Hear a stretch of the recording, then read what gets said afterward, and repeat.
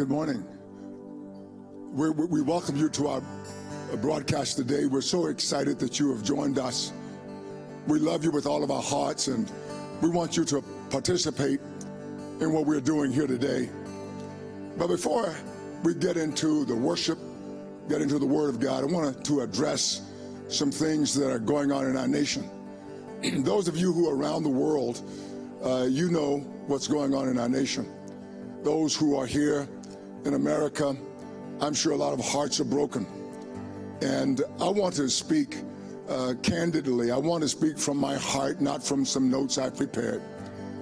But I would say that for those who are mourning the death of George Floyd, I understand. My heart breaks with your heart. And I know that you were well-intentioned when you began to demonstrate. I know that. I feel your heart. I was reluctant to even bring up the fact that it is a strong, strong possibility that my younger brother was murdered at the hand of law officers. Very strong. But coming from East Texas, it was not something that was provable.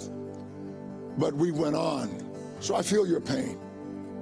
This is what I would like to say to all of us in the audience, that those who are taking over your protest, don't allow them to do that.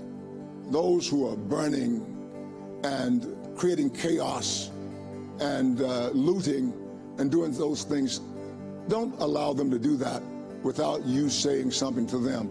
If we allow that, if we allow them to hijack your protest, then we have to give deference to those who allow unlawful acts in their midst also. So let us be people of God, people who are always committed to doing the right thing. I'm saying that I believe you have been heard. I believe that our highest officials, our highest government officials are hearing you. And I believe that something is going to be done. Now, even if our government officials don't hear, God hears your cry. I remember reading in the scriptures in the book of Genesis where the cry of the wickedness of Sodom and Gomorrah had reached the ears of God. And God came down to deal with Sodom and Gomorrah. So when you have experienced injustices, and I've experienced a multitude of injustice, but there is something that God has done in my heart, and He will do it in your heart. He will cause you to forgive. You see, Jesus Christ forgave my sins. He forgave my transgressions. And I want to speak to all who will hear, everyone. Let us go forward knowing that God has heard us. As I lay in my bed this morning, wondering what I should say, I thought to take notes. But this is what I want you to know. I didn't take notes. I just said, well, whatever the Holy Spirit gives me, that I will say, and when He's done, I will be done. But the righteous cry out, and God hears the righteous. He says His ears are open to our cry. So those of you who have a righteous and just cause, let's call on God, and God will hear.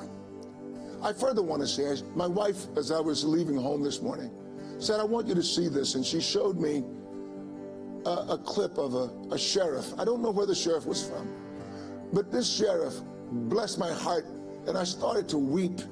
And I didn't want to weep before the service because I will weep. My heart is always tender. He said to some protesters that he was for them, that he was with them, and he was going to take off his shield, and he was going to march with them. I'm going to lay all this aside. I hear you. I want to say to you that that's how effective you've been. Don't allow those who would disrupt what you're doing, the good thing that you're doing, to steal it. No more than law officers should allow those who are rogues among them to steal their good name. This sheriff was claiming his good name back. And this is what I want to say to you. I'm standing with you as a man of God. I thought, I don't want all this to happen. All I want to do is preach the gospel to everybody around the world that I can reach. I don't want to talk about this. But then I thought, maybe this is the gospel. The gospel is more than just telling you what happened in Genesis, Exodus, Leviticus, Numbers, or Matthew, Mark, Luke, and John. The gospel is telling us how to live with each other.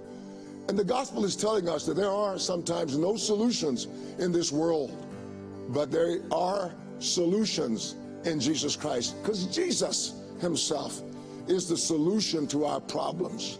Jesus is the answer to our questions. Jesus Christ is the supply of our needs. Jesus Christ himself is the source of our blessings. And this is what I ask you to do.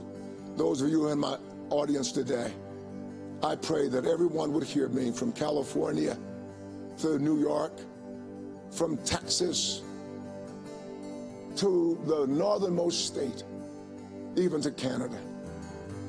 And I would like to pray with you, and we're going to start our service today. Father God, in Jesus' name, I want to thank you for being able to have this platform. I want to thank you that I could say something that perhaps would change somebody's heart, somebody's mind. Lawlessness is so terrible, whether it is not these good policemen, but a rogue among them. But we can't allow the rogue to define who we are, no more than we can define a looter, one who creates chaos, to define who we are. So I ask you, Father, in Jesus' name, that you would intervene in our nation, and that you would save our nation by saving Americans. Save us as Americans. You gave us a name, Americans, and I believe that we can do all things through Christ who strengthens us. And I thank you for this opportunity. And I thank you for all those in this audience today, that they would be blessed mightily through Jesus Christ, our Lord and Savior. Amen